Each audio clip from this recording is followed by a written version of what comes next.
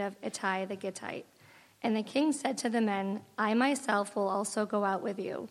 But the men said, You shall not go out, for if we flee, they will not care about us. If half of us die, they will not care about us. But you are worth 10,000 of us. Therefore, it is better that you send us help from the city. The king said to them, Whatever seems best to you, I will do. So the king stood at the side of the gate, while all the army marched out by hundreds and by thousands. And the king ordered Joab and Abishai and Ittai, Deal gently for my sake with the young man Absalom. And all the people heard when the king gave orders to all the commanders about Absalom. So the army went out into the field against Israel, and the battle was fought in the forest of Ephraim. And the men of Israel were defeated there by the servants of David, and the loss there was great on that day, 20,000 men. The battle spread over the face of all the country, and the forest devoured more people that day than the sword. And Absalom happened to meet the servants of David.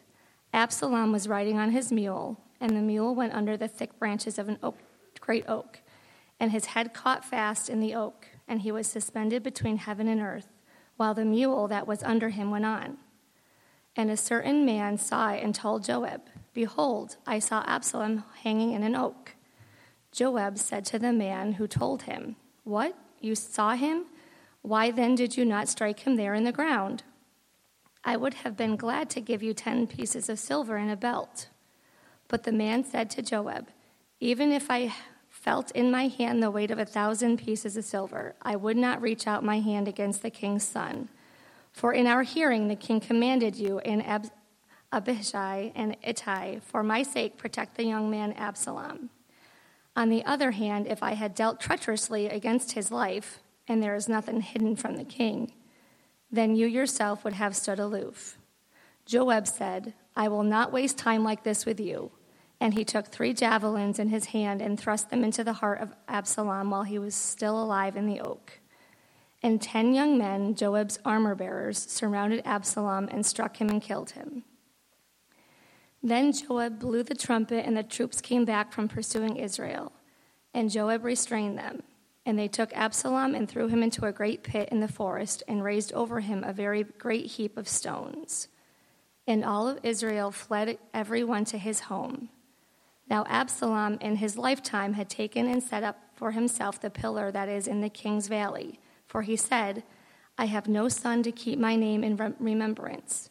He called the pillar after his own name, and it is called Absalom's monument to this day. Then Ahimaaz, the son of Zadok, said, Let me run and carry news to the king that the Lord has delivered him from the hand of his enemies. And Joab said to him, You are not to carry news today. You may carry news another day, but today you shall carry no news, because the king's son is dead. Then Joab said to the Cushite, Go tell the king what you have seen. The Cushite bowed before Joab and ran. Then Ahimaaz, the son of Zadok, said again to Joab, Come what may, let me also run after the Cushite. And Joab said, Why will you run, my son, seeing that you will have no reward for the news? Come what may, he said, I will run. So he said to him, Run. Then Ahimaaz ran by the way of the plain and outran the Cushite. Now David was sitting between the 2 gates, and the watchman went to the roof up of the gate by the wall.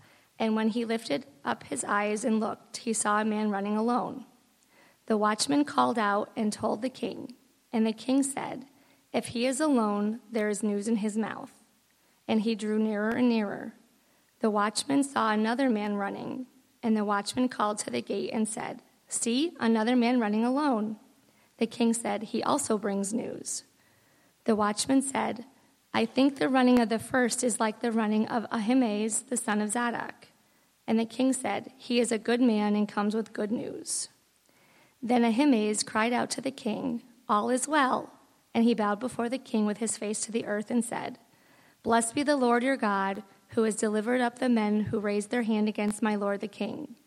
And the king said, Is it well with the young man Absalom? Ahimaaz answered, When Joab sent the king's servant, your servant, I saw a great commotion, but I do not know what it was. And the king said, "Turn aside and stand here." So he turned aside and stood still. And behold, the Cushite came, and the Cushite said, "Good news from my lord the king, for the Lord has delivered you this day from the hand of all who rose up against you." The king said to the Cushite, "Is it well with the young man Absalom?" And the Cushite answered, "May the enemies of my lord the king and all who rise up against you for evil be like that young man." And the king was deeply moved and went up to the chamber over the gate and wept.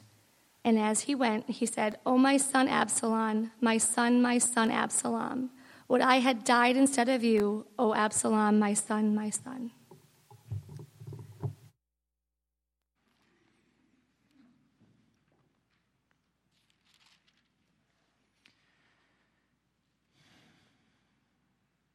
Father,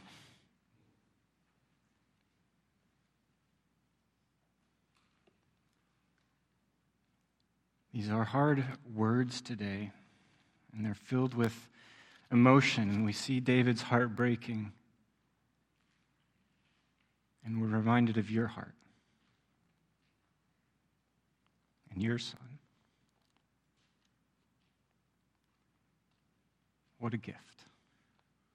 It's only by him, it's only because of him that we're here today, that these words have any meaning to us at all.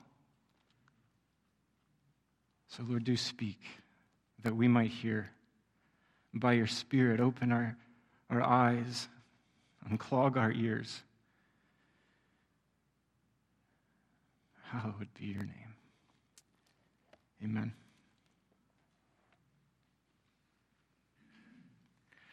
When God first made covenant with Abraham, one of his eternal promises was, "I will bless you and make your name great so that you will be a blessing."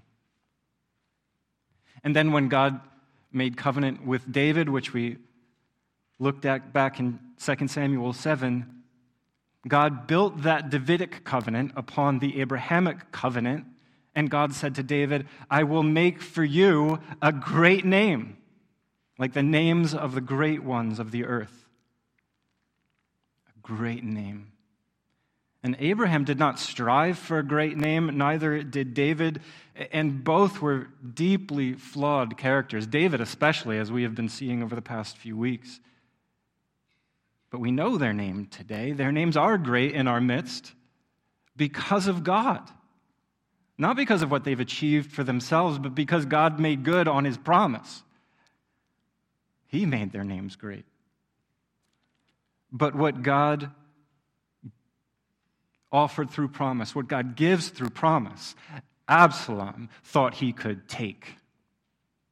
He wanted to make for himself, build for himself a great name, and unwittingly, he was attempting to construct a great name for himself upon the ruins of Babel, where they cried out, "Let us make a name for ourselves." Absalom says, "Let me make a name for myself," in deep, corrupt, poisonous vanity.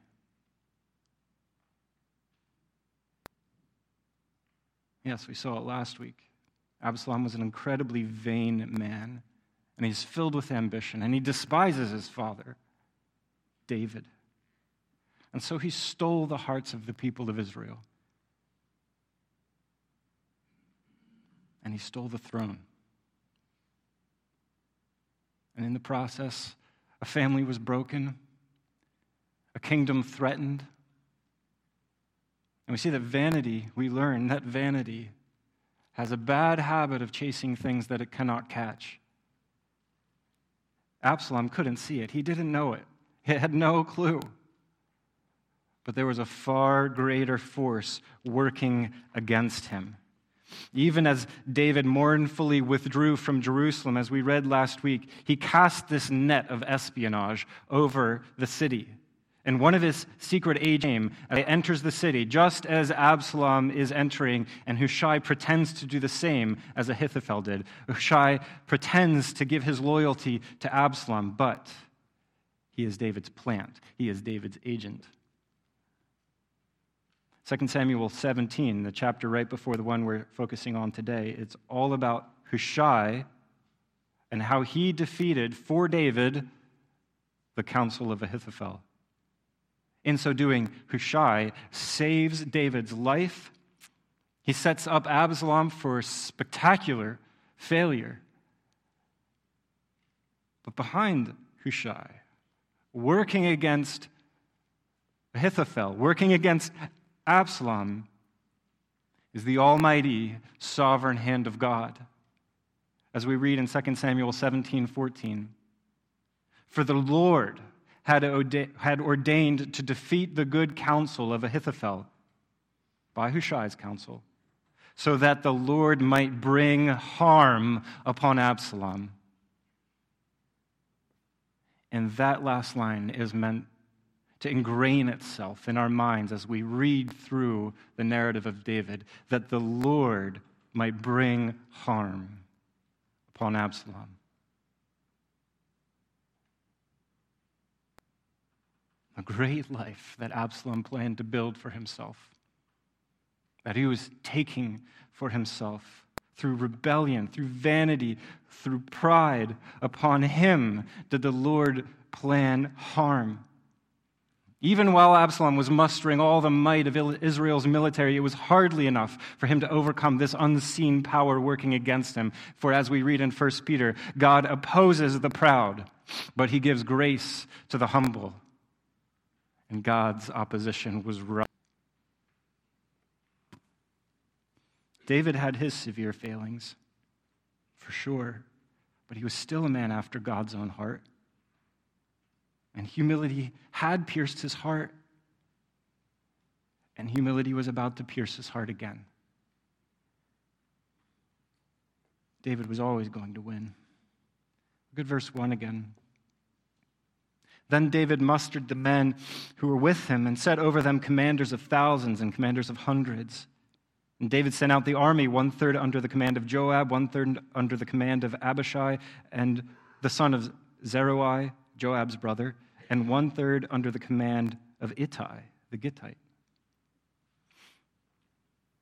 Chapter 17, previous chapter, we see there that Absalom appoints Amasa to lead Israel's army. Amasa is Joab's nephew. On the other side, David's army, he appoints 3 divisions. Joab will lead one of them. Joab, David's right-hand man, a well-seasoned military commander. He would lead the first division. Joab's brother, Abishai, one of David's mightiest men, he'll lead the second division. And Ittai the Gittite, who only recently pledged his loyalty to David, we saw it last week, he will lead the third division. Absalom's forces would be concentrated under a generic Joab. David and his men, they had the experience. They are well deployed in a 3-prong attack, a time-tested strategy. Right from the start, this narrative is trumpeting at us, the reader, that David has the advantage. For when the sovereign will of God and the skill of man unite, can there be any other outcome than victory? Oh, that the sovereign will of God and the skill of this church, the giftings of this church would unite. But in this narrative, we must wait for the climactic outcome, the clashing of these armies, because David's got some ideas of his own. We see that starting halfway through verse 2. And the king said to the men, I myself will also go out with you. But the men said, you shall not go out, for if we flee, they will not care about us. If half of us die, they will not care about us. But you are worth 10,000 of us. Therefore it is better that you send us help from the city. The king said to them, whatever seems best to you, I will do. So the king stood at the side of the gate while all the army marched out by the hundreds and by the thousands. And the king ordered Joab and Abishai and Ittai, deal gently for my sake with the young man Absalom. And all the people heard when the king gave orders to all the commanders about Absalom. David wanted to ride out with his men. He wanted to be in that position of power, of control, of command. But everyone in his camp understood that he was the prize Absalom didn't care about. The whole rest of the army, he just wanted David dead. And if David fell, all was lost. Absalom's claim on the throne would be legitimate. There wouldn't be any contest anymore. Absalom would be king. So David was worth 10,000 of Israel's sons. Stay in Jerusalem. Vanity here would have put up a fight. Can vanity release control?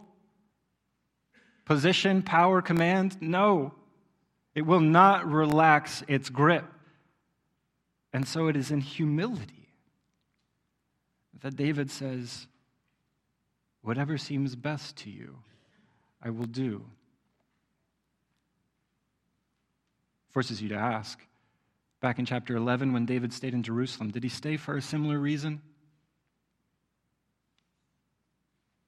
He may have stayed for a similar reason, but what happened with Bathsheba?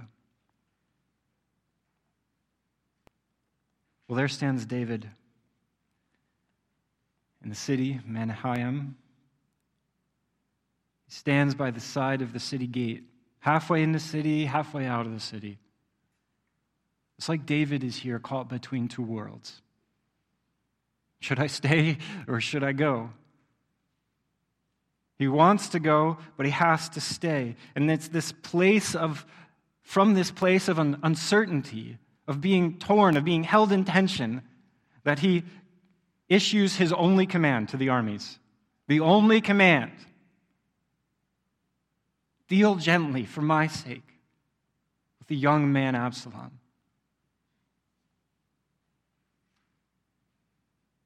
Deal gently with Absalom. Not for his sake, for my sake. Because of me. He deserves vengeance. He's a rebel. But for me, would you treat him well? If you love me, would you love him by giving to him some measure of gentleness?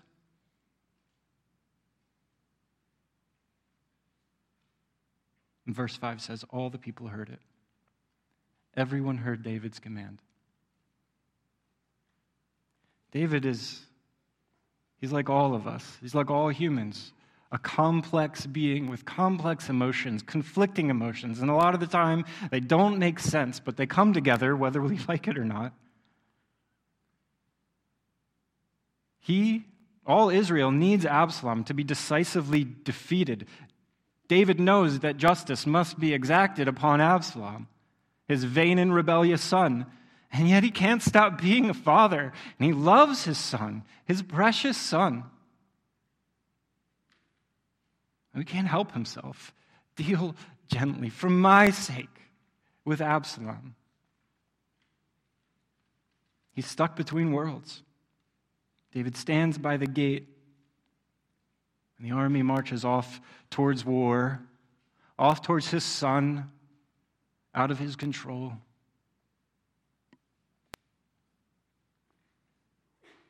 He is a king. He has to stay, but he is a father, and his heart wants to protect his son, rebel though he is. And in this pregnant moment, as the climactic battle is about to break, 3 chapters have been building towards, 2 wills collide. David desires gentleness for Absalom, where God has planned harm.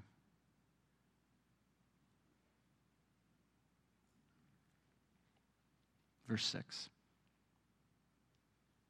So the army went out into the field against Israel, and the battle was fought in the forest of Ephraim.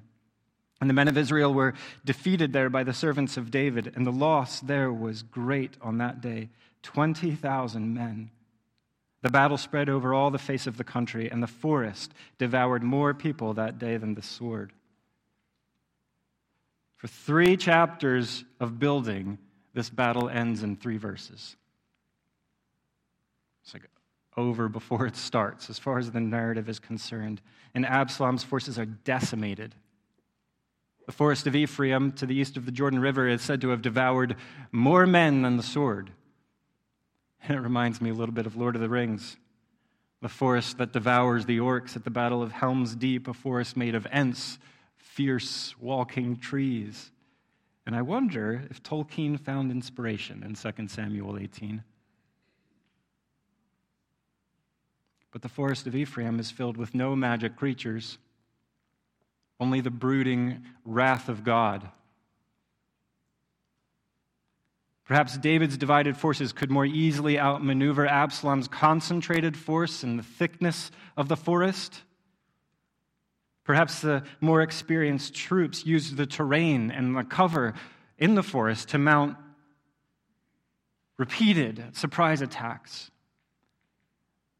We don't know, but it does seem that Absalom is caught by surprise. Verse 9, and Absalom happened to meet the servants of David. Absalom was riding on his mule, and the mule went under the thick branch of a great oak. And his head caught fast in the oak, and he was suspended between heaven and earth, while the mule that was under him went on.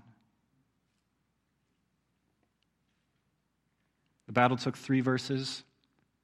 Absalom's death will take 9. Back in chapter 17, Hushai, David's secret agent, he had counseled Absalom to be front and center. Be up there leading your troops. And Hushai was crafty because he knew that Absalom was no warrior. He was not an experienced commander. But he knew that it would play on Absalom's vanity. So here's Absalom, front and center. And his forces are gone. And he's all alone in a hungry forest. And as verse 9 says, Absalom happened to meet the servants of David. Happened to? To Absalom, it was a chance. To David's servants, it was a chance. There was no chance here. Again, the unseen hand of God drawing these parties together, for his plan governs all. The machinations of man come from the hand of God. And Absalom's surprised. All of a sudden, David's men. And so he turns to flee on his mule, and off he goes galloping, mules gallop, and suddenly his head is caught in a branch of a great oak. Now in chapter 14, it tells us that Absalom had long, lush hair, and our Sunday school lessons have taught us that his hair got tangled in the branches of the trees, but nothing says that in the text. Perhaps that's what happened, but perhaps a fork in a branch caught in his neck and stuck him there, and he was unable to remove himself. Perhaps he's unconscious. Either way, he's caught. He's stuck. And off runs his mule, and he's left dangling between heaven and earth.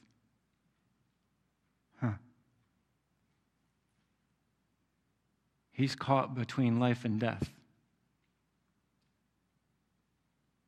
And it's ironic that here at the end, the Son and the Father are the same, caught between worlds, held in tension, and neither can stay there long.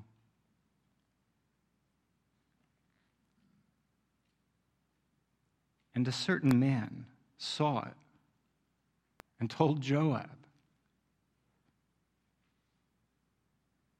Joab said to the man who told him, "What? You saw him? Why then did you not strike him there to the ground? I would have been glad to give you 10 pieces of silver and a belt." But the man said to Joab, "Even if I felt in my hand the weight of 1,000 pieces of silver, I would not reach out my hand against the king's son. For in our hearing the king commanded you and Abishai and Ittai, for my sake, protect the young man Absalom. On the other hand, if I had dealt treacherously against his life, there's nothing hidden from the king, then you yourself would have stood aloof. A certain man, a random, unnamed soldier, happens upon the suspended son of David. And like a good soldier, he immediately reports it to his commanding officer, Joab. Of course, it's Joab. It has to be Joab, Israel's bulldog, the hatchet man. During the last civil war, Joab didn't hesitate to murder. He killed Abner in cold blood,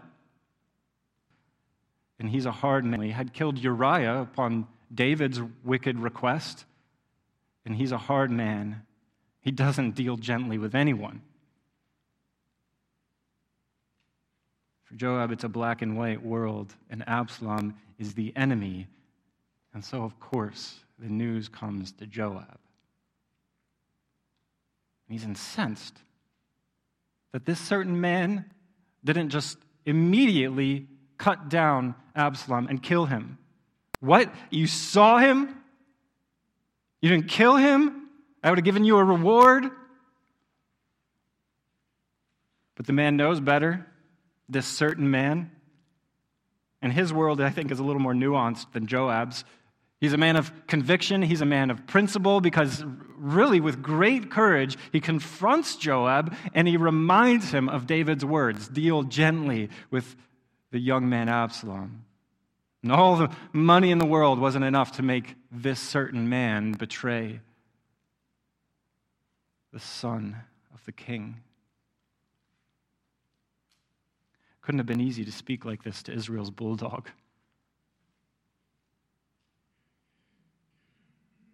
Even if that man feared Joab, he knew David would find out. David had a way of knowing things. It's like the Spirit of God rested upon him. He sees everything. He would find out the truth. And in that moment of questioning, if he were to deny killing, or if he would have killed Absalom, tried to weasel his way out of it, would Joab have backed him up? No way. Joab would have hung him out to dry.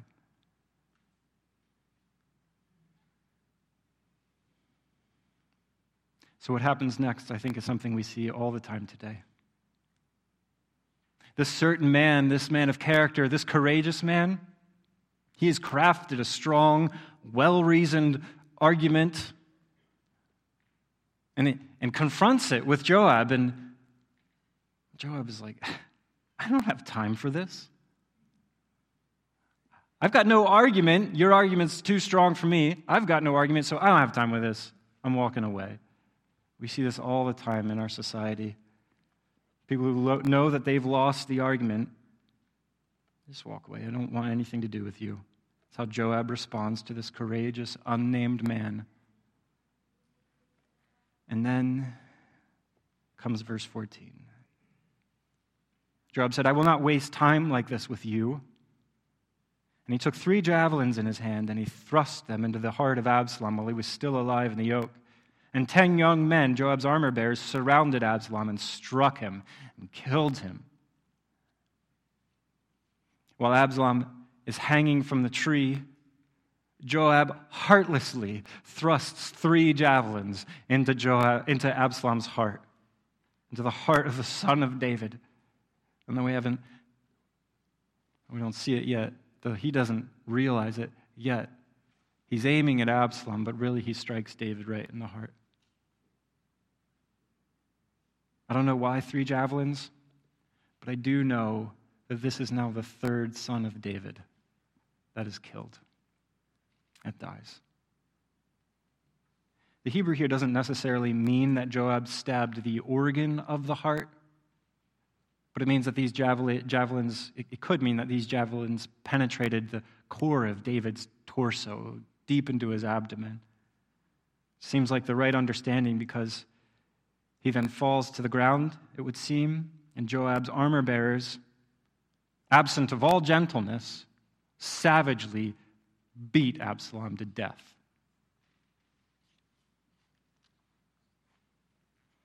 Then Joab blew the trumpet, And the troops came back from pursuing Israel, for Joab restrained them. And they took Absalom and threw him into a great pit in the forest, and raised over him a very great heap of stones. And all Israel fled, everyone to his own home. Now Absalom in his lifetime had taken and set up for himself the pillar that is in the king's valley. For he said, I have no son to keep my name in remembrance. He called the pillar after his own name. He called it Absalom's monument. And it is called Absalom's monument to this day. Absalom is dead. And Joab is a hard man, but he is no fool, and he knows that it's not good for Israel if Israelites go on killing Israelites. So he blows the trumpet to end the fighting, to bring this civil war to a close. And then they take the cursed traitor, and they just throw his body into a pit. No ceremony, no honor, no gentleness. In life he was a curse, and in death they have regarded him as accursed. And they heap stones upon him in the same way that Joshua heaped stones upon the accursed king of that wicked city, Ai, that city that was devoted to destruction, cursed by God. Absalom, the son of the king, now regarded as vile, detestable, accursed enemy. He has been swallowed by the forest. A man who sought to build a name for himself. He built no tower to heaven, but instead he's reduced to two sad heaps of rocks.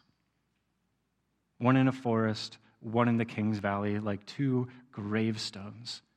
And when anybody walks by in Jerusalem, they look upon that pile that Absalom built, they would wag their heads and they would mock. Remember the cursed son of the king. The name he wanted so badly for himself, mocked, accursed, despised. This also is a grievous evil. Just as he came, so shall he go. And what gain is there to him who toils for the wind? I've seen everything that is done under the sun, and behold, all is vanity, a striving after the wind. How appropriately we can apply Solomon's words to his older brother, Absalom. And at this point, the narrative almost compels you. Now that Absalom is under that heap of stone, it compels you to look over at David and see, how will he respond? What will happen with David? What will he do? How will he react? Though he has been vain and treacherous and murderous, you somehow feel sympathy for Absalom now. Not because of Absalom, but because of David. The storytelling is masterful here, and it masterfully delays us from getting that resolve, and instead it pivots to these two messengers. Who cares about the messengers? But we get the messengers. Then Ahimaaz the son of Zadok said, "Let me run and carry the news to the king that the Lord has delivered him from the hand of his enemies." And Joab said to him, "You are not to carry the news today. You may carry news another day, but today you shall carry no news, because the king's son is dead." Then Joab said to the Cushite, "Go tell the king what you have seen." The Cushite bowed before Joab and ran. And Ahimaaz the son of Zadok said again to Joab, "Come what may, let me also run after the Cushite." And Joab said, "Why will you run, my son, seeing that you will have no reward for the news?" "Come what may," he said, "I will run." So he said to him, "Run." Then Ahimaaz ran by the way of the plain and outran the Cushite. Now David was sitting between the two gates, and the watchman went up to the roof of the gate by the wall, and when he lifted up his eyes and looked, he saw a man running alone. The watchman called out and told the king, and the king said, "If he is alone, there is news in his mouth." And he drew nearer and nearer. The watchman saw another man running, and the watchman called to the gate and said, "See, another man is running alone." The king said, "He also brings news." The watchman said, I think the running of the first is like the running of Ahimaaz, the son of Zadok. And the king said, he is a good man and comes with good news. Then Ahimaaz cried out to the king, all is well, shalom. And he bowed before the king with his face to the earth and said, blessed be the Lord your God, who has delivered up the men who raised their hand against my lord the king. And the king said, is it well with the young man Absalom? Ahimaaz answered, when Joab sent the king's servant, your servant, I saw a great commotion, but I do not know what it was. And the king said, turn aside and stand here. So he turned aside and stood still.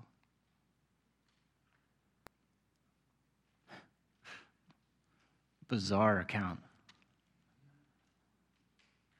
Joab remembers what happened to other messengers who brought news to David of a king who had been killed or a king's son who had been killed, and it didn't go well for those messengers. So maybe Joab fears this for Ahimaaz, for Ahimaaz comes from a prominent family. He's not so expendable. But here's this Cushite. It's from like the region of modern-day Sudan. Nobody cares about him. He's a foreigner. Let's send him to go deliver the news. Yet Ahimaaz persists. He wears down Joab with the words, come what may, let me also run. He says it twice, like, whatever happens, I'll deliver the news. I'll do it. He's excited. He's excited to bring the news to David, to let him know that the kingdom holds, that his throne's been restored. He's excited. Joab knows there's not going to be any reward in it for you. You might just find punishment. Come what may.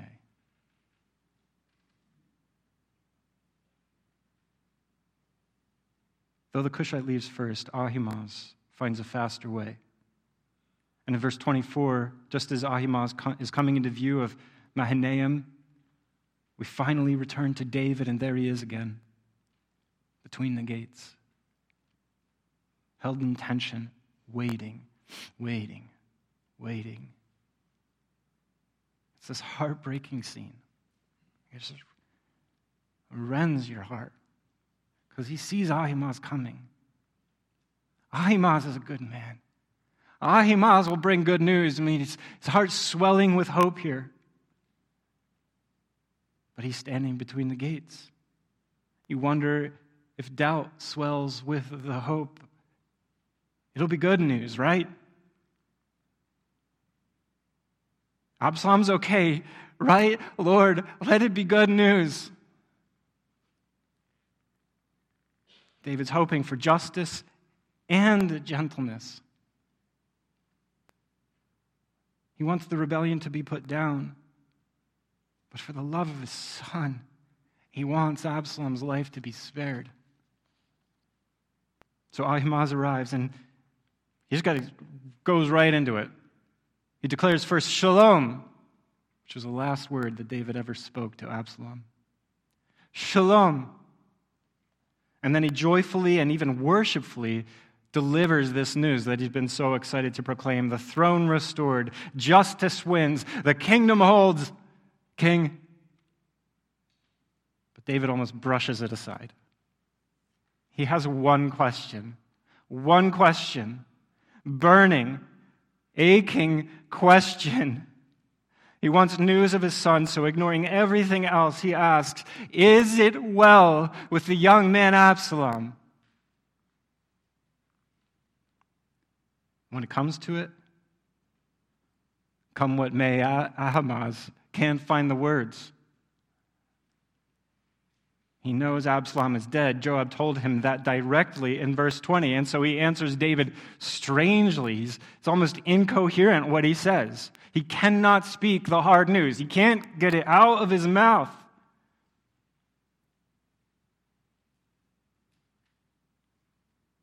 Delivering hard news is hard. Do we know what that's like? Telling people that they are enemies of God is hard news. Telling people that they deserve death, hell, because of their rebellion against God is hard news. That sinners deserve wrath and that you are a sinner, it's hard news. But for the good news to be good, revealed in all of its glory and all of its awesome grace, the bad news must be delivered. We must speak it. We cannot fear speaking those words. Not just the pastor, but you in your seat in the community. And so when we come to it, that moment, do we stumble and mutter and fall into silence, afraid to say the hard news?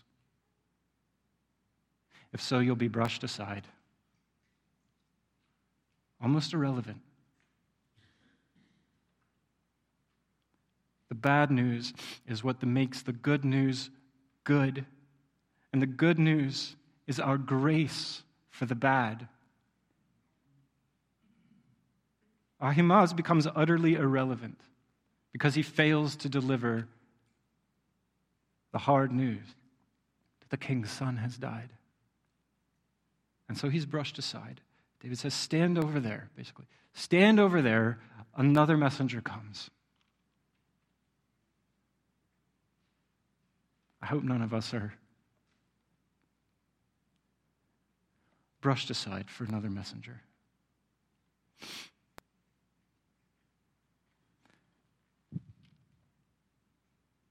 Verse 31, behold, the Cushite came. And the Cushite said, good news for my lord the king. For the Lord has delivered you this day from the hand of all who rose up against you. The king said to the Cushite, is it well with the young man Absalom? He's going to be like that young man. He's unafraid, the Cushite. He's unafraid to deliver the tidings of war and the hard news for a king. Again, David, his only question, like the news of the war is secondary, it's peripheral. He wants to know about his son. Is it well with the young man Absalom? Cushite's no fool. So he doesn't use Absalom's name. He doesn't even say that he's dead. He answers in an alarming, or in a disarming way with incredible wisdom. He indicates that Absalom was the enemy, that he was a rebel, that he received the justice he deserved. And immediately David understands that his plea for gentleness has failed, that his love was not enough, that his son is dead. And there is nothing now to hold David in tension any longer. His son is dead. And so he is flooded with emotion, and he leaves the gate, and he's no longer caught between worlds. If for a moment it's like his whole world has just collapsed. And the king was deeply moved and went up to the chamber over the gate and wept. And as he went, he said, oh, my son Absalom, my son Absalom, would I have died instead of you, O Absalom, my son, my son.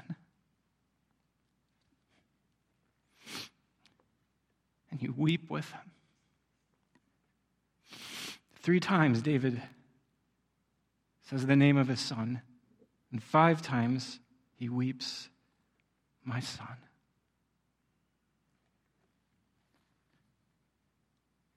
The king is entirely now melted into father, and no one else speaks, and there is no comfort, and there is no rescue.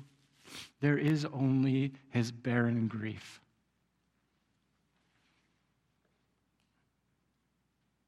And all that could have been, and all that once was,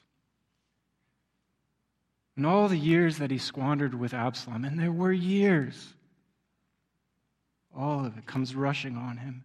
There were troubles, but there was once so much potential, and all of that now is buried beneath this heap of the rocks. One man's vanity, now another man's agony. Agony, all is agony. And knowing that this is somehow a cascading effect of his own evils, David cries out to God or to the wind, "Would that I have died instead of you, O Absalom, my son, my son." And David's grief is further bloodied by his guilt. Justice demanded that David's son be cursed. And all the love stirring in his heart could not save his beloved son from the grave. And now must rush in glory. Because David had another son, a greater son, an eternal son. And in him there was no vanity, no pride. No, he was gentle and lowly, and he was a man of sorrow and acquainted with grief, committed no evil, and no justice need be exacted upon him. No, instead, he was grieved by our rebellion, and he was grieved by our consequences. And seeing our plight, seeing that we were caught between heaven and earth, he looked at us and he longed to deal gently with us. And so what does this son of David do? He tangles himself in our mess. And he hangs in our place. Christ redeemed us from the curse of the law by becoming a curse for us. For it is written, "Cursed is everyone who is hanged on a tree." And as if by a great javelin of justice, he was pierced for our transgressions. And under a pile of our very many curses, he was crushed for our iniquity. And upon him was the chastisement that brought us peace. And with his wounds, we are healed. In love and anguish, David yearned that he could die in place of his son. But little did David know that in love and in anguish, his son would die for him and for me and for you. And all the mournful love in David's heart could not lift a single stone from that grave. But the wondrous love of the Almighty Father is enough. And the stone was rolled away. And from that grave rose the Son of God, the Son of David. In glorious light, justice paid, sin defeated, death slain, love overcoming. Going to the tree, Jesus, the Son of God, became a curse to remove our curse. And so now there is forgiveness for rebels. There is gentleness for those who deserve harm. There is life for those who were dying. And all things are being made new. All things are being made new. But it doesn't even stop there. Because now, he who had humbled himself so lowly, who sought no name for himself, who had not a shred of vanity, God has highly exalted him and bestowed on him the name that is above every name, so that at the name of Jesus Christ, every knee should bow, every tongue confess that he is Lord of all creation, to the glory of the Father. And all the promises of God find their yes today in Jesus Christ, our Lord. Come to him, O ye rebels. Come to him, O wretched in heart. He is gentle and lowly in heart, and he welcomes you. Father, how good you are, far, far beyond what we deserve, infinitely beyond it. Your grace is overwhelming. You flood us with your love. We who were your enemies, your rebels, you've given to us everything, your own Son. And so now, would our hearts beat for you, long for you, lay down our arms of rebellion, and return to you, our King, our great King. It's in Jesus' name I pray. Amen.